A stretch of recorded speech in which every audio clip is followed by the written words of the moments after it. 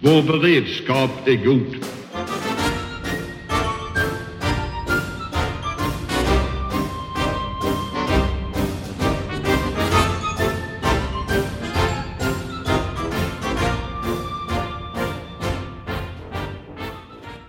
Hej och välkomna till Höjd, beredskap, en podd från Aftonbladet Ledare. Och med mig idag så har jag Annika. Hallå, hallå. Var är du? Jag är hemma i Falköping i ett aprilväder som heter duga. Johan. Johan sitter i Stockholm. Amanda Wollstad, chefredaktör på Svensk Tidskrift som sitter i ett Malmö som ser ut att ha novemberväder än aprilväder just nu. Och Patrik.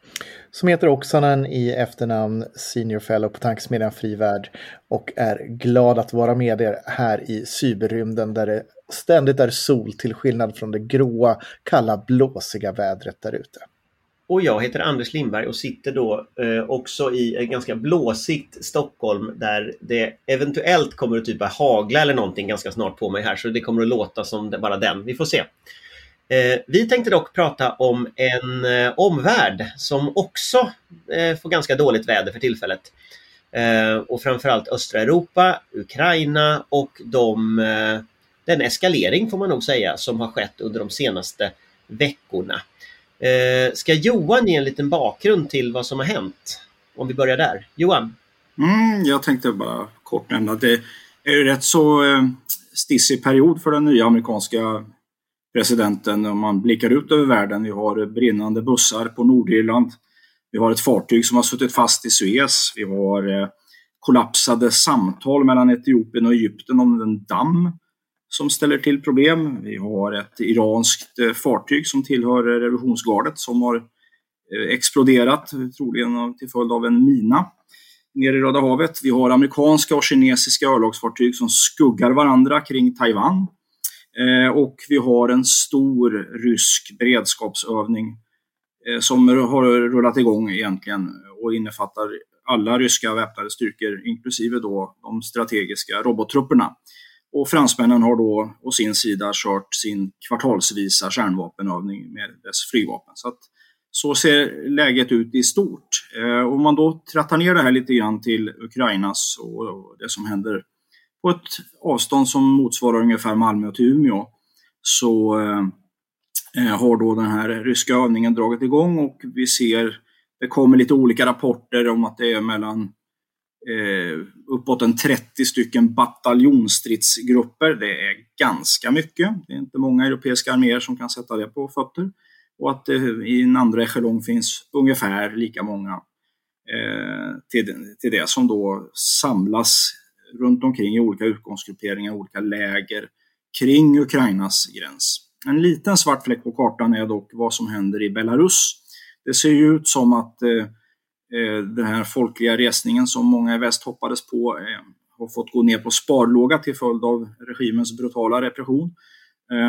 Och vi vet att det finns ett omfattande militärt samarbete mellan Ryssland och Belarus. Men där är vi lite blinda i den öppna rapporteringen om det pågår några truppförflyttningar i södra Belarus då, som ju har den fördelen om man tittar ur ett rent militärt perspektiv att det är ganska nära till Kiev från den belarus-ukrainska gränsen och kan då så att säga vara ett hot om militär våld då. Så att det vi ser exempel på är en tvångsmaktsoperation där man försöker då sätta ökad press på Ukraina och på alla aktörer då som har intressen i detta. Det är väl ungefär en korta variant. Man kan också säga också att det pågår en ganska stor uppladdning på själva Krimhalvön också, som jag tror att vi får anledning att komma tillbaks till. Ni vet den då som har annekterats i strid med folkrätten av Ryssland.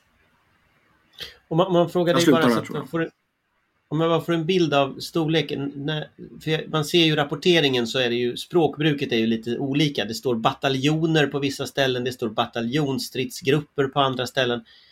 Vad är det egentligen för volymer vi pratar om när vi pratar om den ryska uppladdningen? Hur stort är det här, om man säger så? Ja, det är ju en rysk bataljon kan ju vara, eller en bataljonstridsgrupp kan vara allting mellan 500 till 1000 personer. Så pratar vi uppåt en 30 stycken där, så har vi då en 30 000 plus de stödtrupper som krävs för det. Så det är nog 30-40 000 kanske där. Som har någon form av hög stridsberedskap. Sen ska vi inte glömma bort också att det kommer en övning i höst som heter då Zapad 2021 eller Zapad 21, där man då kommer att öva i västlig riktning. Och man, ur rysk synvinkel så är Krimhalvön väldigt utsatt, i likhet då med Kaliningrad som vi har på andra sidan Östersjön, där det vill säga en slags exklaver då, i Krims fall då en annekterad sådan. Och vi har dessutom ryska styrkor i Transnistrien på västra sidan om Ukrainas gräns också. Nu har de ganska lågt stridsvärde, bedömer jag, ganska gammal materiel och så vidare. Men icke förty, de finns där också. Är det någon mer som vill fylla i lite kring lägesbeskrivningen? Patrik pratade förut. Ja, men det man kan fylla i är väl att genom att den här upptrappningen sker så skapar det också friktion och risker. En olycka kan hända, du kan få ett skeende som tappar kontrollen. Sen ska vi väl understryka då att bedömningen just nu är väl inte att vi förväntar oss ett ryskt anfallskrig i morgondag. Men skulle jag säga att är det någon riskperiod framåt här, så är det väl kanske när det har börjat torka upp lite mer i backen och de här har hunnit öva och ha sig ett tag till. Så det är ett antal veckor framåt i tiden som vi kommer att ha en spänd och orolig situation. I det här så tror jag att man gör klokt i att inte springa iväg och ta för givet att det ska gå åt skogen och bli fullskaligt krig. Men man ska samtidigt vara väl medveten om att den risken finns ifall Kreml bestämmer sig för att göra det. Och man tror att man kan nå framgång med detta. Så att jag tror att man måste ha en bred mental karta. Annika? Till den övergripande bilden, så för att få någon slags relation som du var inne på, Anders, vad detta handlar om, så var det väl den amerikanska administrationen som gick ut och jämförde då med 2014 och konstaterade att det är den största ryska truppnärvaron vid Ukrainas gränser sedan 2014. Och till det så kan man väl också konstatera att desinformationen ligger på ungefär motsvarande nivå också som då när det begav sig. Amanda? Till det här hör ju också att det är ju inte bara rent militärt man har skärpt tonläget så att säga från ryskt håll. Man har ju också börjat tala på ett sätt igen, får man väl säga, talat om att man under vissa förutsättningar kommer behöva skydda ryska medborgare i Donbassregionen. Till Reuters sa den ryska presidentadministrationens vice chef att Ukraina var som barn som lekte med tändstickor, och att han tror på analysen att om Ukraina startar en militär aktion så kommer det vara slutet på Ukraina som land. Det är ett oerhört uppskruvat tonläge och ett aktivt försök att lägga skulden och ansvaret hos Ukraina. Där Ryssland konstaterar att de hela tiden bemöter provokationer, det är Ukraina som eldar på situationen kring gränsen, man vill skydda sina medborgare och så vidare. Och hela tiden naturligtvis försöker blanda bort korten att man själv har invaderat ett annat land. Jag pratade igår en stund med utrikesminister Linde om de här frågorna. Sverige är ju, och Linde är ju ordförande i OSSE sen årsskiftet. Och jag tänkte att vi ska gå till henne och se vad hon har, hennes reflektioner om detta. Och sen så återkommer vi till varandra. Vår beredskap är god. Välkommen till Höjd beredskap, Linde. Tack så mycket. Sedan 1 januari är du inte bara svensk utrikesminister utan även ordförande i Organisationen för säkerhet och samarbete i Europa, OSSE. Vad gör en sån? Det är ju så att under ett helt år så är det nu Sverige som leder arbetet i OSSE. Både jag som person som är vald till ordförande och Sverige som land, framförallt då med vår OSSE-ambassadör i Wien som leder mötena där nere. Och det betyder att det är en hel rad saker som förväntas av en ordförande i OSSE. När det blir kriser, då är det ordföranden i OSSE som ska ta en massa initiativ. Och det har vi sett nu här med det som händer i Ukraina och när det gäller att ta budgeten. Det är väldigt mycket samtal med kollegor för att få igenom olika beslut. Och det är besök i alla de områden som det finns konflikter. OSSE består ju av 57 länder. Så förutom alla EU-länder så är det ju Centralasien och Södra Kaukasus och USA, Kanada, Ryssland, Turkiet och så vidare. Så det är en väldigt stor organisation och eftersom alla beslut tas med konsensus så är det ofta som det blir problem när man ska få igenom viktiga beslut för att något land så att säga inte vill vara med. Ja, om det för oss ju in på den krisen som är under uppsegling nu i Europa. Och, alltså Ryssland har ju på senare tid sänt ganska stora markstyrkor till gränsen i Ukraina. OSSE rapporterade så sent som i helgen om en stor ökning av brott mot vapenvilan i Donbass i östra Ukraina. FOI kallar läget allvarligt. Vad gör du för analys av situationen? Ja, det första är ju att skaffa sig en bild av vad är det som faktiskt händer. Och då kan vi ju liksom konstatera att det finns en ökad rysk aktivitet, militär aktivitet på gränserna i Ukraina. Och det finns flera brott mot överenskommelsen om eldupphör som man hade för juli i somras. Samtidigt så ser vi ju att det här eldupphöret har gjort att det är mycket, mycket färre döda och skadade än innan eldupphöret. Och även om det har varit en uppgång nu så är det på en mycket lägre nivå. Och som ordförande i OSSE så måste vi då följa den här situationen väldigt noga. Jag har själv talat med Ukrainas utrikesminister och jag har i närtid planerat ett samtal med Rysslands utrikesminister.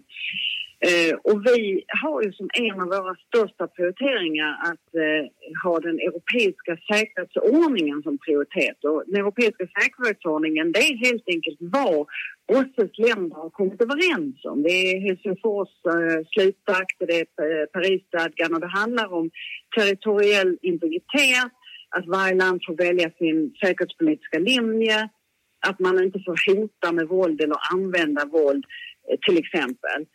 Och det här är ju naturligtvis någonting som då emellanåt ifrågasätts så då måste man hela tiden påminna om att det finns gemensamma beslut om detta.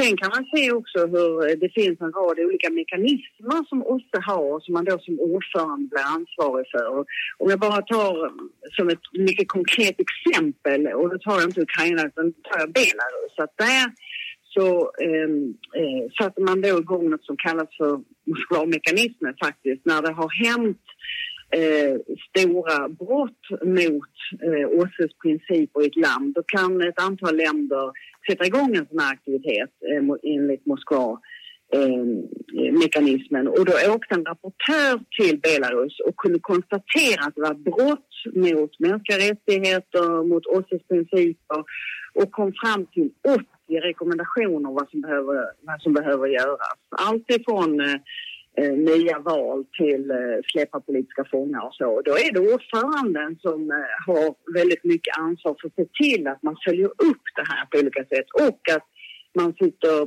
helt enkelt ordförande i flera olika format. Nu när det gäller Ryssland så finns det ju då olika format där OSSE är medlare mellan Ryssland och Ukraina. Men vilken hatt har du på dig så att säga? Kan du vara lika tydlig mot Ryssland med OSSE-hatten som med den svenska hatten? Eller liksom vem har sista ordet så att säga för vad du kan säga i den här rollen? Ja, därför är man tvungen att skilja på rollerna. Därför när jag har på mig OSSE-hatten då måste jag använda det som man kallar överenskommet språk. Alltså då säger man att det är konflikten i och omkring Ukraina. Och när jag är som svensk utrikesminister och också därmed en EU-utrikesminister, då talar jag ju med ett annat språk, nämligen om annekteringen av Krim och aggressionen i östra Ukraina. Och det beror ju på i vilken roll jag är. Så nu åker jag inom kort till de centralasiatiska länderna, Kazakstan, Kirgizistan, Uzbekistan, Tadzjikistan och så vidare, som OSSE-ordförande. Och då måste jag ju tänka på att jag uttalar mig som OSSE-ordförande på presskonferenser och så vidare och i samtalen. Och det är OSSE-kontoren som är huvudansvariga för program och så vidare. Det är inte en helt lätt balansgång, och det är bland annat något som jag har pratat väldigt mycket med riksdagsledamöterna om. Men det betyder inte att vi har ändrat Sveriges ståndpunkt på något sätt. Men det innebär att jag emellanåt inte kan vara lika tydlig när jag uttalar mig. Till exempel på presskonferenser när jag har rollen som OSSEs ordförande. Så om man tittar på den lägesbild, för du pratar om en lägesbild, att man skaffar en lägesbild. Om man tar då det som en utgångspunkt, hur jobbar man i regeringskansliet nu? Alltså hur skaffar man sig en lägesbild nu över situationen? Om vi tar alltså både upptrappningen, den ryska upptrappningen, men sen också den här balansen, eller vad man ska kalla det, mellan de olika aktörerna. Hur jobbar man då för att hitta en sån? Det viktigaste är ju den information som vi får av våra myndigheter.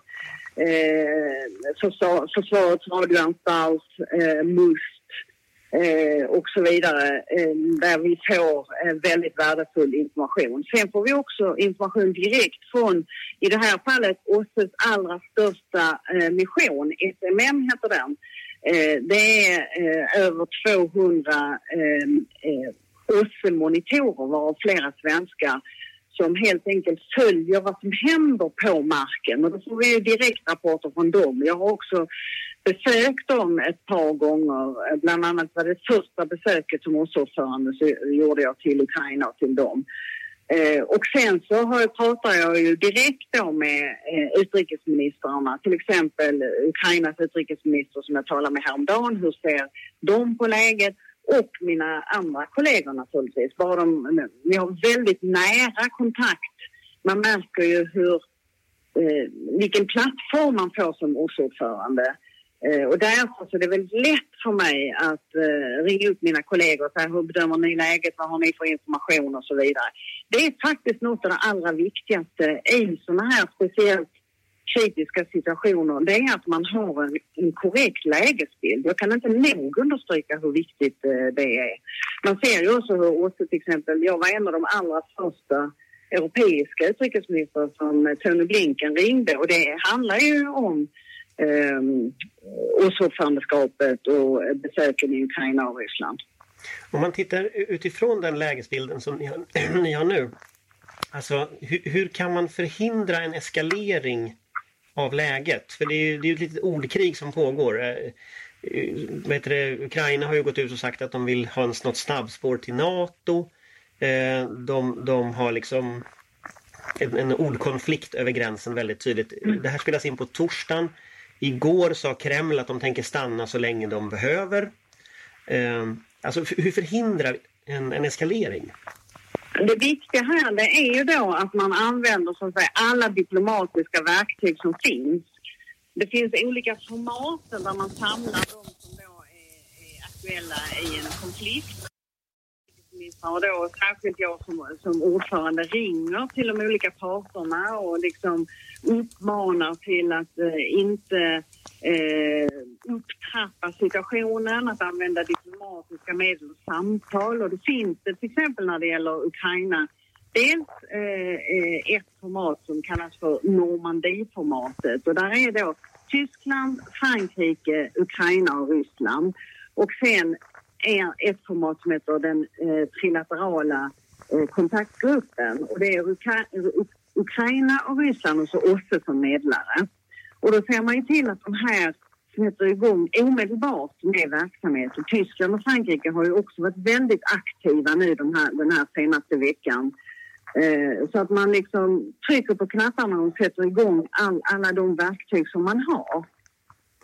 Men jag tänker på att om det nu är så att Ryssland har militära mål med detta, så har de ju lite tappat överraskningsmomentet i det här laget.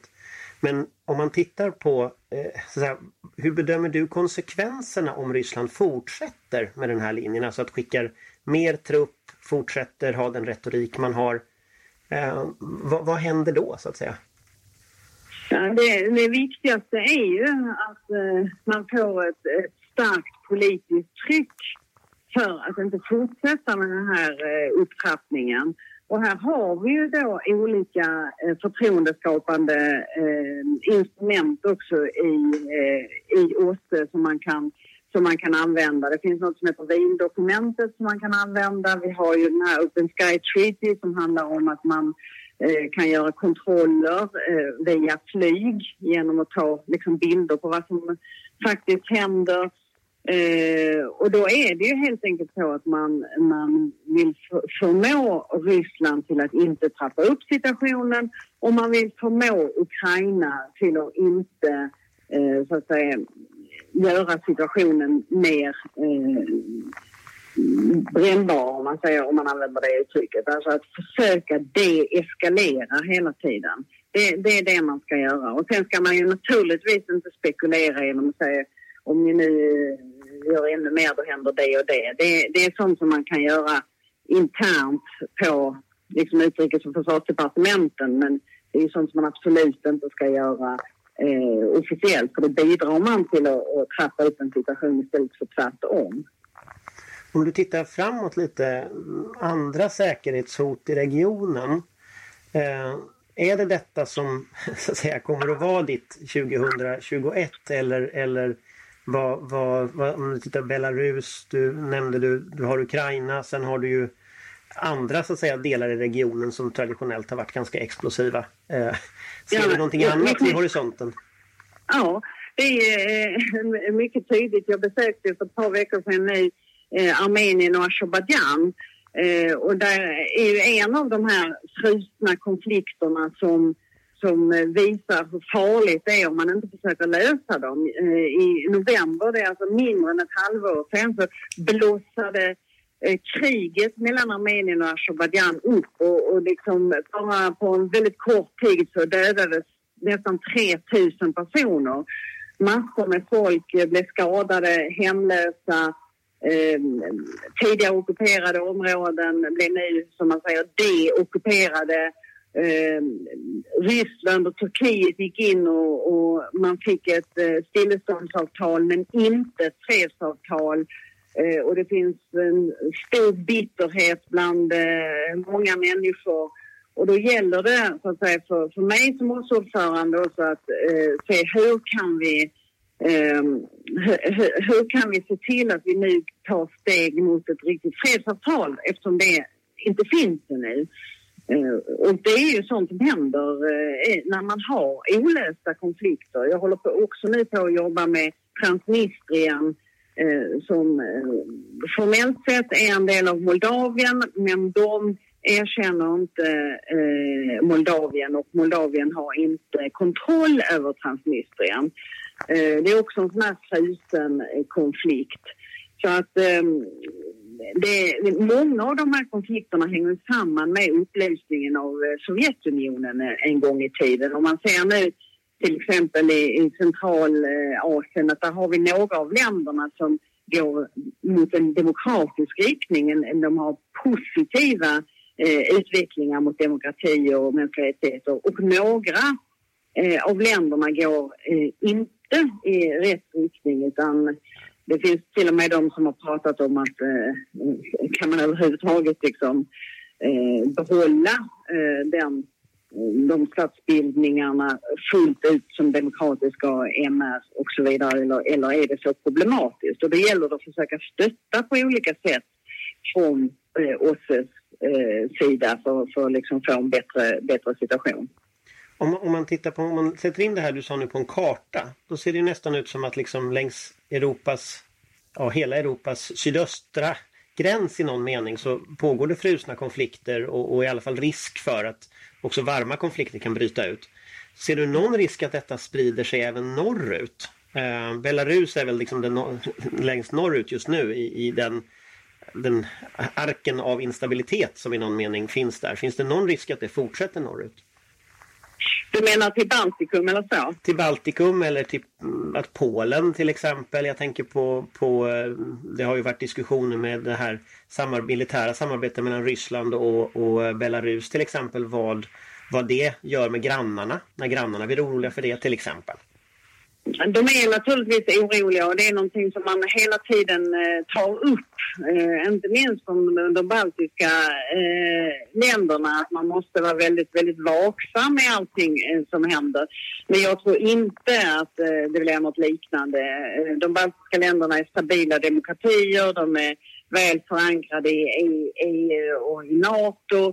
Så att det tror jag faktiskt inte. Polen ingår nu i OSSE-trojkan. Alltså det är alltid 3 länder, föregående, nuvarande och kommande ordförande. Och efteråt så är det Polen som kommer att vara ordförande i OSSE. Så vi har också ett nära samarbete där. Det som inte folk känner till om OSSE, det är att det finns ett ansvarsutkrävande och det är ganska unikt. Så varje vecka året runt så har man ett möte i Wien där alla staterna sitter och då tar man upp frågor. Nu har ni haft truppförändringar i Ryssland, det gör att vi känner oro, hur är detta? Nu har ni i Belarus fängslat tusentals personer, det är emot OSSEs överenskommelse.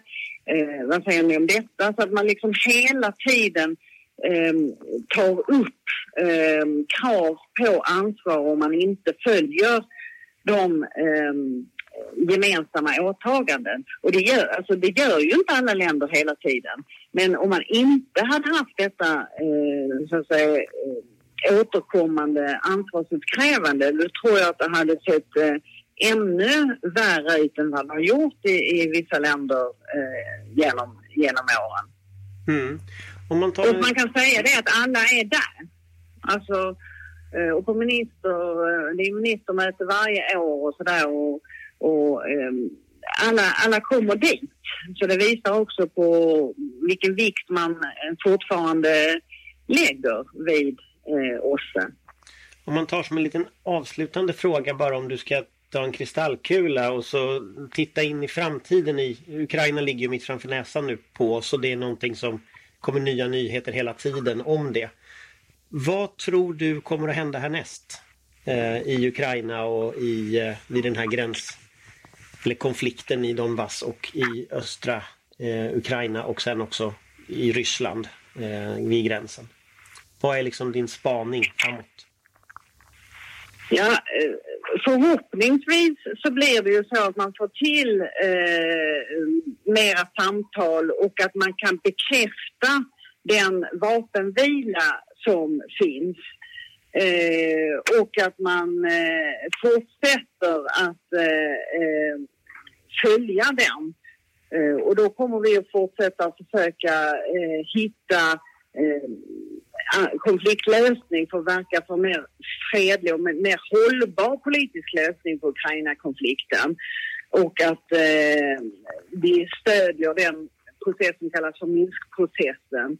Så att min särskilda representant i Ukraina, som är ambassadör Höjd från Schweiz, kan fortsätta med de direkta förhandlingarna i den här trilaterala kontaktgruppen.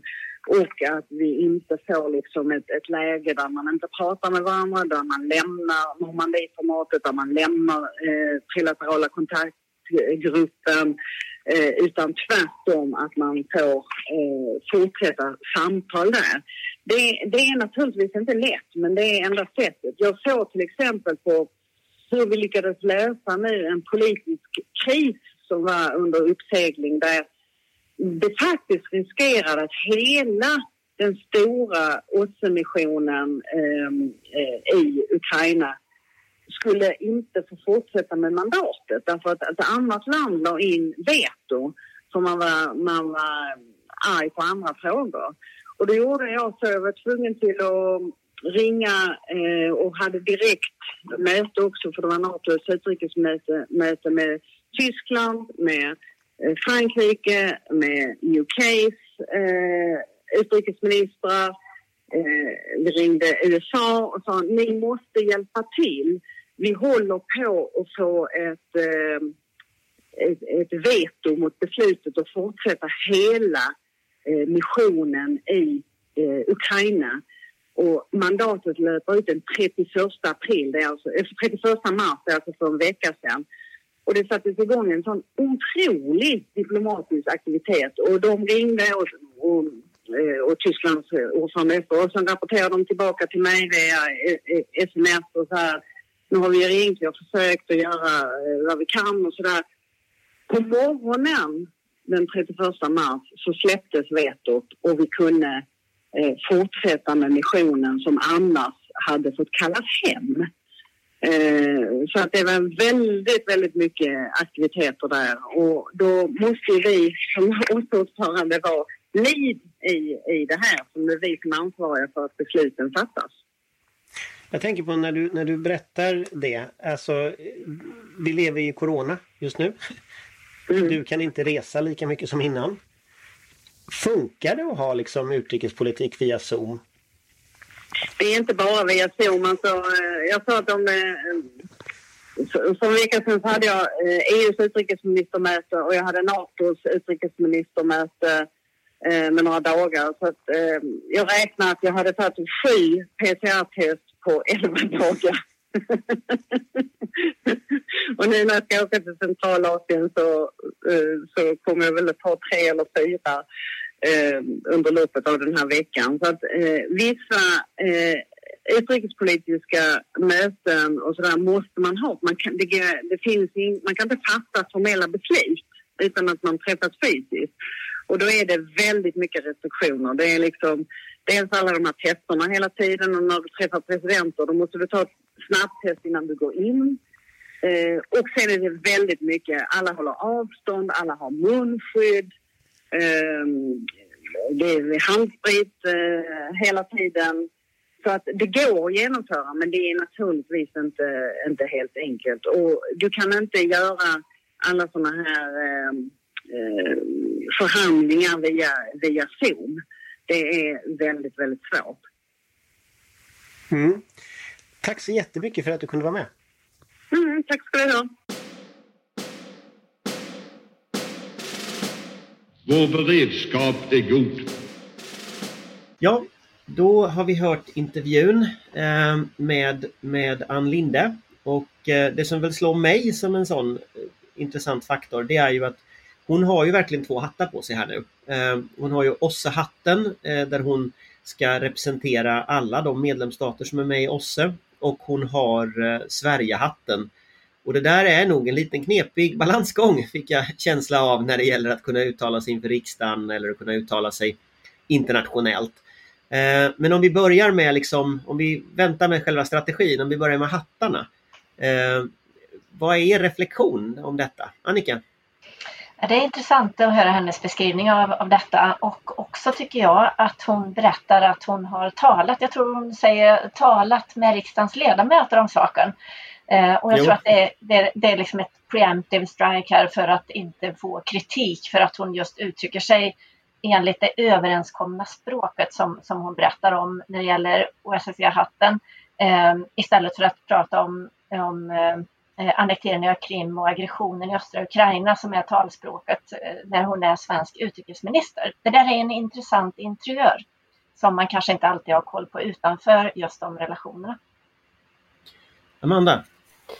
Nej, men det jag reagerar på är ju just det här newspeaket i en mening, och hon har en jättesvår situation. Det är inte tutal om saken, det pratar hon om själv, och det kan man ju lätt inse också när hon, för det blir svårt att skilja på hennes roll som Sveriges utrikesminister, Sverige som ändå har talat ganska tydligt i de här frågorna, och oss som ju är en övervakande part och en väldigt aktiv part på plats i Ukraina, men samtidigt har en väldigt fin diplomatisk linje att röra sig längst. Men det blir ju problematiskt när man pratar om förhandlingar, att inte elda på läget, att minska spänningarna, till och med det här med europeiska säkerhetsordningen där hon ju uttryckligen säger att detta är baserat på att respektera staters suveränitet, att inte använda våld och hur viktigt detta är att det inte ifrågasätts, samtidigt som vi de facto diskuterar en militär markinvasion av just ett suveränt land, av ett annat land. Vi låser ju Ukraina och Ukrainas roll på ett egentligen fullständigt absurt sätt när vi lägger ansvar på dem att inte eskalera situationen, det vill säga bakbinder deras möjlighet att försvara sitt territorium och gör å andra hand Ryssland till någon slags seriös aktör i den europeiska säkerhetspolitiska ordningen när vi blundar för, eller åtminstone inte tydligt pekar ut att det de har gjort är ett enormt brott mot densamma. Men ligger det inte någonting i det hon säger att det här är just olika, jag tror hon formulerar det som att det här med rysk eskalering och så, det är någonting man kan diskutera internt i liksom UD och myndigheter och så, men att i det överenskomna språket så är det ändå man får på något sätt spela efter de regler som gäller. Jag har ju själv arbetat som politisk sakkunnig en gång för mycket länge sedan dock på utrikesdepartementet, och en sån där sak som man får verkligen itutat i sig när man är och som sitter i väggarna där, det är just det här att det Sveriges utrikesminister säger, det följer inte vad man tycker eller vad man känner i stunden, utan det binder Sverige. Och på samma sätt är det ju på en europeisk nivå eller i OSSE-nivån att det som Linde säger som OSSEs ordförande, det har ju den kraften det har eftersom det är överenskommet. Om de här utrikesministrarna skulle börja säga vad de känner för, då skulle ju OSSE inte ha den kraften. Nej, det är helt egentligen har hon ju 3 hattar. Hon har ju en hatt som är utrikesministerhatten. Hon har en hatt som är OSSE-hatten. Men sen har hon ju också, det påpekar hon ju, en hatt som är EU-hatten. För EU har ju också en tydlig linje här.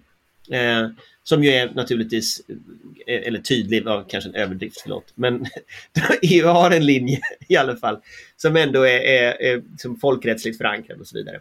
Så det är en intressant fråga. Du tar helt fräckt replik på detta innan någon annan hinner in. Nej, men det är ju naturligtvis helt sant. Och hon måste ju hålla sig till, Sverige kan inte frifräsa när vi har den här rollen. Och Linde har ju själv uttryckt sig skarpare tidigare, bland annat på hennes första anförande på Folk och Försvars rikskonferens i Sälen. Men det blir ju ett problem i sig när man är så bakbunden både diplomatiskt och uttrycksmässigt, att någonstans måste vi börja diskutera möjligheten även inom oss, även inom EU, att kalla en spade.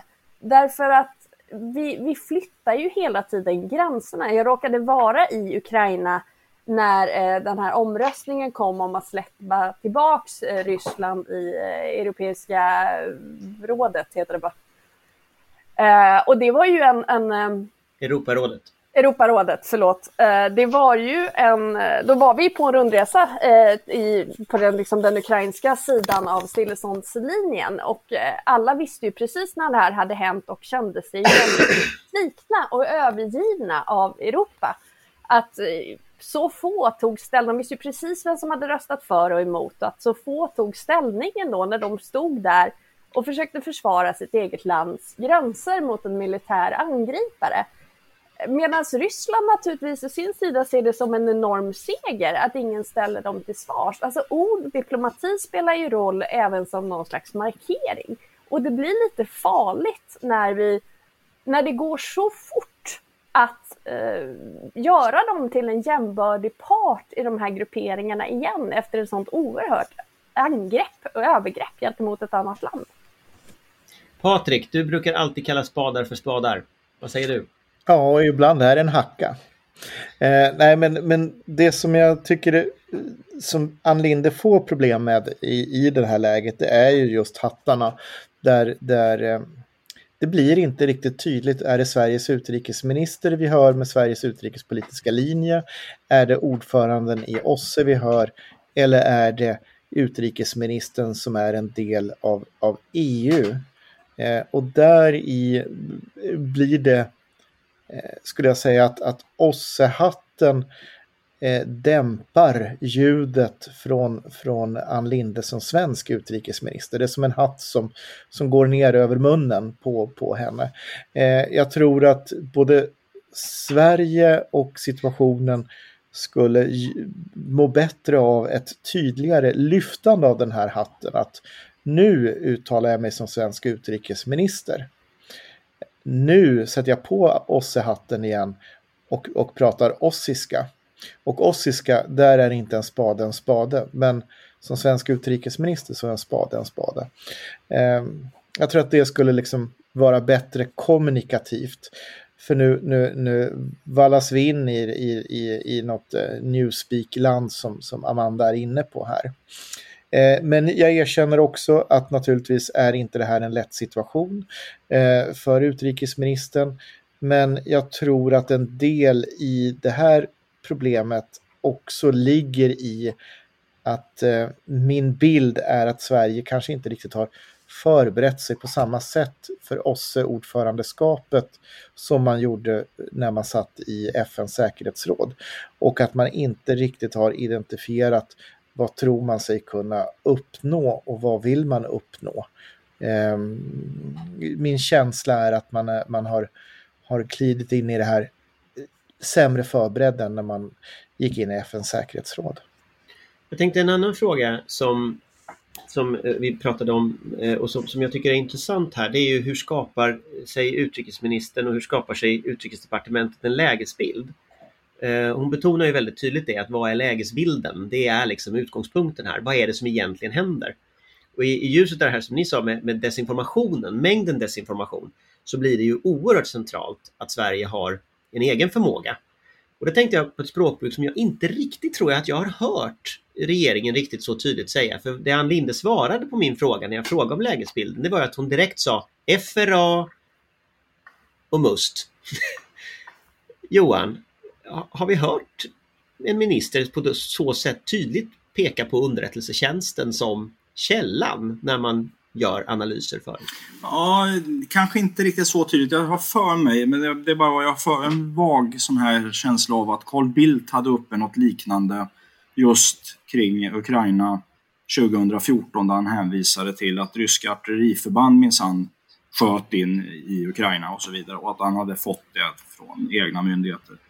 Men det var ju väldigt explicit, absolut.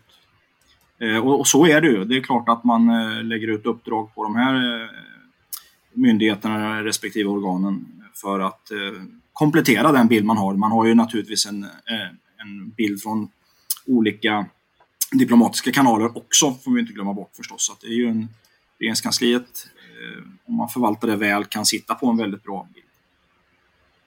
Nej, men absolut, och det är alla källor, hon pekar ju på alla olika källor, men jag tänker att när top of mind är det, och jag får en reflektion till de här vapeninspektörerna, som de svenska Hans Blix och vapeninspektörerna som skulle inspektera Saddam Husseins icke-existerande kärnvapen, där ju generaldirektören Åkesson, när han avgick, berättade han ju att en sån sak de hade tagit fram från FRA, det var kunskapen till Hans Blix om att, eller till regeringen i alla fall, om att Irak inte hade några kärnvapen. För det visste FRA. Det är ju en... Och det var ju naturligtvis något FRA... Nej, men det är ju någonting som FRA naturligtvis satt i halsen över, för de vill väl inte att de ska gå ut med det. Men det är intressant att svensk förmåga ändå ligger på den nivån att man kunde informera regeringen om det, och regeringen kunde utforma sin politik mot Irak, visar det.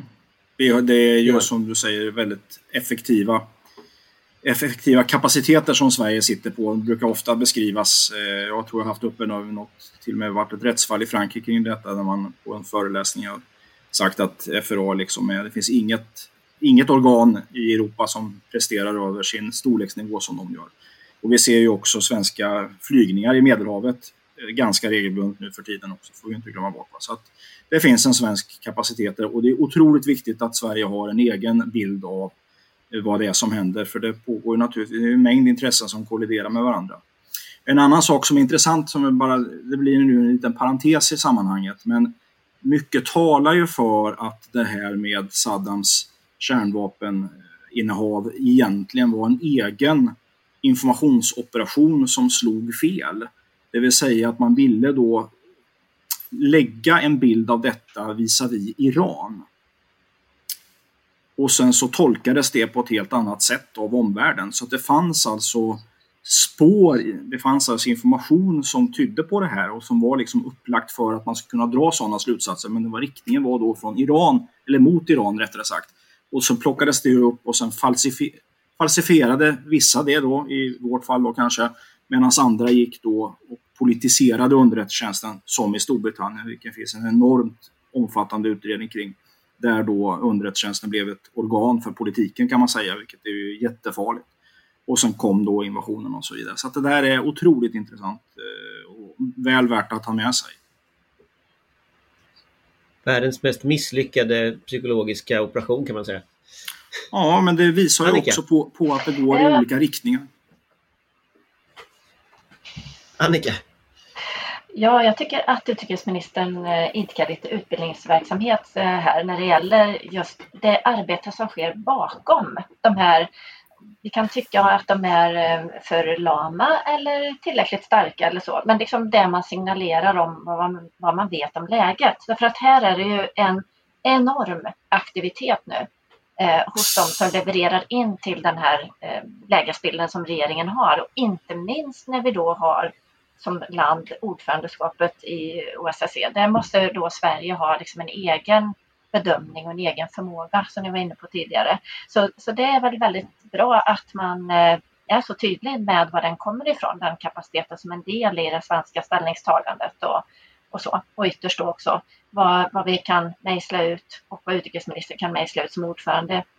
Så det tycker jag var jättebra. Sen tycker jag Amanda är inne på något jätteviktigt här. Och det är möjligt, Anders, att jag pajar ditt upplägg. Men jag vill bara haka tag i den här kroken om skuldfördelningen och det här liksom, till synes ömsesidiga ansvaret och så som vi lätt hamnar i på olika sätt när vi beskriver Ukraina och Ryssland. Här är det ju så enkelt egentligen som att det finns en angripare och det finns en som försvarar sig. Sen betyder inte det att man som land när man ska försvara sig eller har fått en del annekterat så som Ukraina har. Man kan vara smart och det behöver man till och med vara. Men man får liksom inte glömma den här grunden. För då seglar man snabbt iväg i felaktig riktning. Särskilt när vi ska betänka att vi också är ett ganska litet land i ett hörn av världen som har stor anledning att verkligen försöka hålla på de principer som man har kommit överens om. Så att jag vill egentligen bara säga bravo till Amanda där som tog upp ett viktigt perspektiv. Jag hade inte så mycket mer upplägg mer än att jag tänkte att vi skulle prata om just sakfrågan. Nämligen, är det rätt analys som Linde framställer här när hon beskriver så att säga situationen på marken och läget? Amanda, du som hade rätt, vi går tillbaka till dig. Ja, men alltså det är ju jättesvårt att analysera även för en, och hon har ju säkert mycket mer djupgående analyser än vad hon pratar om och ger oss tillgång till. Men det är ju ett oerhört spänt läge. Och det är ju korrekt att det är korrekt i så mån att Ryssland kommer ta minsta lilla reaktion från Ukraina som en ursäkt. Det är ju det de håller på att ladda upp för nu. Både militärt och politiskt. Och då kan man ju en mening naturligtvis säga att det finns en fara att Ukraina eldar på situationen. Förutom då som sagt att de sitter i sitt eget land, försöker försvara sitt eget land. Och vi ska ju också komma ihåg att detta är ju ingen frusen konflikt i den traditionella meningen. Det är ju fortfarande soldater som skadas och dör. Det är brott mot stilleståndet i princip varje natt. När vi var där förra sommaren, nu har det i och för sig både varit brott mot stilleståndet och nya stillestånd sedan dess, men då var det också en stilleståndsperiod och då var vi just på OSSEs kontor och fick se en av de här övervakningsfilmerna från gränsen samma natt. Och det var ju som ett fyrverkeri. Det for ju granater och eld över den här oavbrutet i princip hela natten. Och de skickar unga soldater i döden och kämpar i en mening för sitt lands överlevnad. Och det är ju också den retoriken ryssarna har just nu. Att om Ukraina provocerar så är det slutet för dem som land. Och att i det läget säga att nej, men ni får inte provocera er invasionsstyrka. Därför att då kan läget bli ännu sämre. Det är klart att det är en svår balans att hålla. Inte minst för den ukrainska civila och militära ledningen. Som på något sätt ska balansera sina egna styrkors möjligheter med någon slags större geografisk möjligheten att behålla så många som möjligt sympati och intresse, eftersom det är så många som inte, de upplever ju att väst har bryr sig väldigt lite om deras situation, och det har de ju naturligtvis en mening med, men också förklara för det egna landets medborgare varför man inte gör mer och tar tydligare ställning mot Ryssland. Så att det här är en jättesvår situation för dem. Och läget är otroligt spänt, för att det har vi också sett tidigare, att Ryssland har ju inga som helst problem med att själva provocera fram den där militära attacken som de sen tar som ursäkt för att gå in och skydda sina medborgare. Och där har vi ju historiska exempel. Jag menar, vi vet ju hur Georgienkriget startade. Där gick ju den georgiske presidenten in i en sån fälla och gick på en provokation som sen Ryssland utnyttjade. Och även om man inte går i fällan, så kan man ju åstadkomma det där alldeles själv. Och då tänker jag ju på skotten i Mainila, artilleribeskjutningen av Mainila by 1939, där Sovjetunionen besköt sina egna ställningar och sa att det var Finland som gjorde det, som ett preludium till vinterkriget. Och vi ska komma ihåg att det pågår hela tiden ryska provokationer längs den här frontlinjen. Det dör ukrainska soldater återkommande i stort sett varje vecka. Och det här är liksom ett lågintensivt krig som pågår hela tiden och som nu då hotar att kunna växla upp. Och återigen, därmed inte sagt att det kommer att växla upp, men bara att hotet finns där är en form av psykologisk krigföring mot Ukraina, och ett test av väst, och ett test av den nya sheriffen i Washington också, sheriff Biden, för att se vad han går för. Och som Johan påpekade alldeles utmärkt i inledningen, så är inte det här det enda problemet som finns i vilda västern, utan det finns också stora problem till exempel med hur Kina flexar musklerna. Och då ska vi inte glömma bort att Kina och Ryssland har ju träffat varandra i närtid, och även om ingen med säkerhet kan säga att de har pratat om att de ska testa sheriffen, så ligger det väl nära till hands att tänka sig att det finns en viss samordning i att stresstesta den nya amerikanska administrationen. Johan? Jag tänkte bara på temat det här med att utrikesministrar eller ministrar uttalar sig med en kapacitet i ryggen, så att säga, som vi var inne på då med Framust, så är det också intressant att titta på vad Storbritannien gör i det här läget, och därför att de har en enorm. Har vi en bra kapacitet, så har de en väldigt bra. Jag känner nog inte till någon som har en bättre blick på Ukraina än vad de har. Så att där är det väldigt viktigt att se hur de uttalar sig och för sig. De är dessutom inte med då i den här gruppen med Merkel och Macron och Putin och Zelensky, så att säga, som finns till där som jag ser det, att fransmän och tyskarna har blivit lite gisslantagna. Där är ju Storbritannien inte varit med från 2014, och det kommer då vara en röst som inte då är i det sammanhanget tyngt av en gemensam EU-position, utan här ska vi nog kolla lite vad britterna säger och försöka lyfta fram vad som pågår mellan, eller vad Ryssland gör med Ukraina. Jag tänker att frågan också, om vi ska landa i det som en avslutande diskussion, vad bör Sverige göra? Alltså, om man tittar på vägen framåt nu. Linde vill ju inte riktigt, hon vill ju inte riktigt liksom, hon vill ju deeskalera, det är ju det hon vill. Men om man tittar på vad bör vi göra nu och liksom framåt, om man blickar lite framåt. Annika, kanske, du vinkar lite. Ja, jag vinkade egentligen på förra temat, men jag börjar med det, för det har att göra med vad vi bör göra också. Med full rätt så tittar ju alla nu under gatlyktan, det vill säga på vad som händer i det vi har pratat om. Men då måste man verkligen ställa sig frågan hela tiden, vad är det vi inte ser och vad är det eventuellt man inte vill att vi ska titta på. Som sagt, det är verkligen med all rätt fullt fokus är nu på de här truppförstärkningarna och så vidare kring Ukraina och i Ukraina. Men det är ju fullt möjligt att det kan ligga annat också bakom det ryska agerandet som man inte vill att vi ska kolla på. Så det är också kopplingen till vad vi bör göra framåt. Vi ska hela tiden ha det i åtanke. Sen återkommer jag när alla andra har sagt sina kloka medskick. Jag flikar in där på det Annika säger. För till exempel en sån sak är ju då, ja men vi har ju inte pratat om Navalny på länge nu. Och hans hälsa är sämre i fängelset. Så. Och jag menar, det kan ju mycket väl vara som så att vi om 2 månader drar en lättnadens suck och konstaterar att det blev ju inget krig och det var skönt att det hade eskalerat och Ryssland hade dragit tillbaka sina trupper. Men oj då, det var ju synd att Navalny dog i fängelset under tiden. Till exempel, om jag bara ska ta en väldigt liten konkret sån sak. Sen i frågan vad vi kan göra och bör göra så menar jag på, jag menar OSSE, där är Johan Linde aktiv, det behöver vi inte nämna.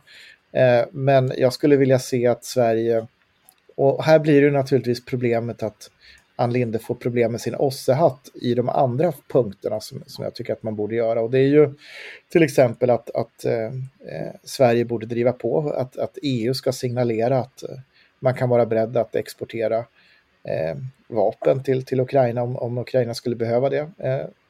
Jag kan föreställa mig till exempel pansarbrytande. Det är inte så det är eskalerande om man nu vill det eskalera. Nej, men det måste ju också skicka en signal till den andra sidan om vad konsekvenserna blir av en upptrappning. Att man är beredd att göra det här ifall ni går över gränsen och inleder en offensiv här, så är vi beredda att göra det här. Det är ju en form av avskräckning.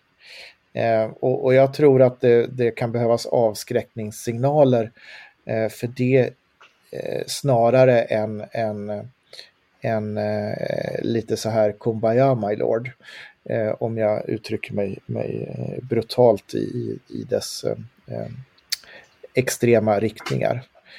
Men jag skulle gärna vilja se att till exempel att statsministern skulle ju kunna då åka till Ukraina i närtid för att markera stöd på plats. Och varför inte då tillsammans med den finländska regeringschefen Sanna Marin till exempel. Så att där är lite såna aktiviteter vi kan göra. Sen hamnar vi i ett läge, vad gör vi om det blir storkrig? Men det kan vi ju vänta med så länge. Amanda? Nej, jag vill bara understryka, jag tror det är jätteviktigt det Patrik säger, att avskräckning är också en väg till deeskalering. Det ska man inte glömma. Det är inte bara liksom appeasement som vi har som verktyg i den här konflikten. Jag tror att Ann Linde, jag är helt övertygad om detta, att Sverige och Ann Linde redan arbetar hårt i OSSE för att driva fram en hårdare linje från organisationen. Och det bör man naturligtvis fortsätta med. Samtidigt så har vi ju fler ministrar i regeringen, som Patrik också var inne på. Statsministern skulle kunna ta ställning. Men man skulle ju också kunna... Sakdepartementen har ju också möjlighet att ta ställning här. Ukraina är ju ett oerhört bördigt jordbruksland, men med väldigt eftersatt jordbruk. Man skulle kunna ta den typen av kontakter och visa stöd på helt civila arenor för att visa att man ändå finns där för landet. Och som sagt, statsministern och andra ministrar och representanter för regeringen kan faktiskt uttala sig tydligare om Ann Linde är rädd för att hennes hattar ska bli förvirrade. Sen så, och även Annika har ju en stor poäng, vi ska ju se vad de gör samtidigt. Men även om vi tittar tillbaka om 2 månader och tycker vad skönt, det blev ingenting, det är deskalerat, så är ju fortfarande en stor del av Ukraina ockuperat. Kriget kommer ju inte vara över för det. Och det är väl också viktigt att ha den långsiktigheten i tanken. Det är inte bara en situation just nu. Det handlar inte bara om att undvika ett fullskaligt krig under just den här fasen i konflikten. Utan det handlar om ett europeiskt land som är under ockupation. Och vi måste, de ställningstaganden vi tar, de det agerande vi ställer oss bakom måste vara långsiktigt och visa stöd för Ukraina även när stridsvagnarna dras tillbaka den här gången. Johan? Nej, jag tycker att Sverige har haft en bra Ukraina-politik. Det har varit tydligt från regeringen hela tiden vad vi tycker. Det är otroligt viktigt att hålla i och hålla ut i det här med folkrätten. Det är liksom fundamentet i det här. Det är ett klart egenintresse också eftersom vi är en småstat. Får vi inte glömma bort. Och det gör man säkert också, men man kanske kan utveckla sin planering lite mer för i det fall det blir en eskalering från rysk sida. Vad gör vi då? Så att man försöker, det är svårt, det är lättare sagt än gjort, men att försöka planera lite längre fram också vad vi gör. Så att man inte bara hamnar i en situation och så måste man börja konsultera när det är ett faktum så att säga. Utan då ska man ha ett antal trappsteg precis som ni har varit inne på här. Kanske då export av vapen och liknande grejer. Nu kan ju inte vi med vår, alltså det blir ju en slags, jag är inte expert på exportlagstiftningen så när det gäller försvarsmateriel, men jag föreställer mig att det finns begränsningar när ett land är i konflikt att köra nya kontrakt så att säga. Men då är ju sådana vägar som Amanda pekar på väldigt bra. Ska vi försöka ge sista ordet till Annika? Ja, absolut. Vid sidan, eller ytterligare till vad andra redan har sagt, så tror jag att en slutsats ska vara att vi mycket mödosamt och till del med stort besvär ska fortsätta att bygga vårt totalförsvar. Så att vi kan tala om Ukraina och annat med den styrka en mindre mottaglighet för påtryckningar som det innebär i förlängningen. Så det skulle väl också kunna vara en slutsats för oss själva i det här omvärldsläget som nu under så många år har beskrivits som allt mer osäkert och oförutsägbart. Och här har vi gång på gång tecken och till och med bevis på att det är precis just så som fallet i vårt närområde. Alltså min personliga reflektion när jag ser det som händer nu, det är att jag tänker att det här är precis det som ligger bakom den typen av händelser som kan eskalera. Och precis det som försvarsberedningen har diskuterat, precis sådana scenarier Krigsvetenskapsakademin har diskuterat i alla år. Och precis vad vi såg med Georgien, vad vi såg med Ukraina förra gången, nu ser vi det med Ukraina igen. Och varje gång så har det blivit oförutsägbart. Det har hänt någonting nytt, någonting som vi inte hade tänkt på. Och det jag funderar på, men som vi får lämna lite lyssnarna med, det är liksom, vad är det vi inte har tänkt på denna gång? För det är ju så att det är ju det ryssarna historiskt har varit ganska skickliga på. Det är ju liksom att plocka in just det här som Annika uttryckte det som är utanför gatlyktan. Det är ju där de är och rotar. Och det vet vi väl inte, det har vi väl inga svar på. Men vi kommer i alla fall att återkomma om det här ämnet. Tack så mycket för idag. Och vi återkommer om 2 veckor igen. Hej hej! Tack och hej! Hej då! Hej. Vår beredskap är god.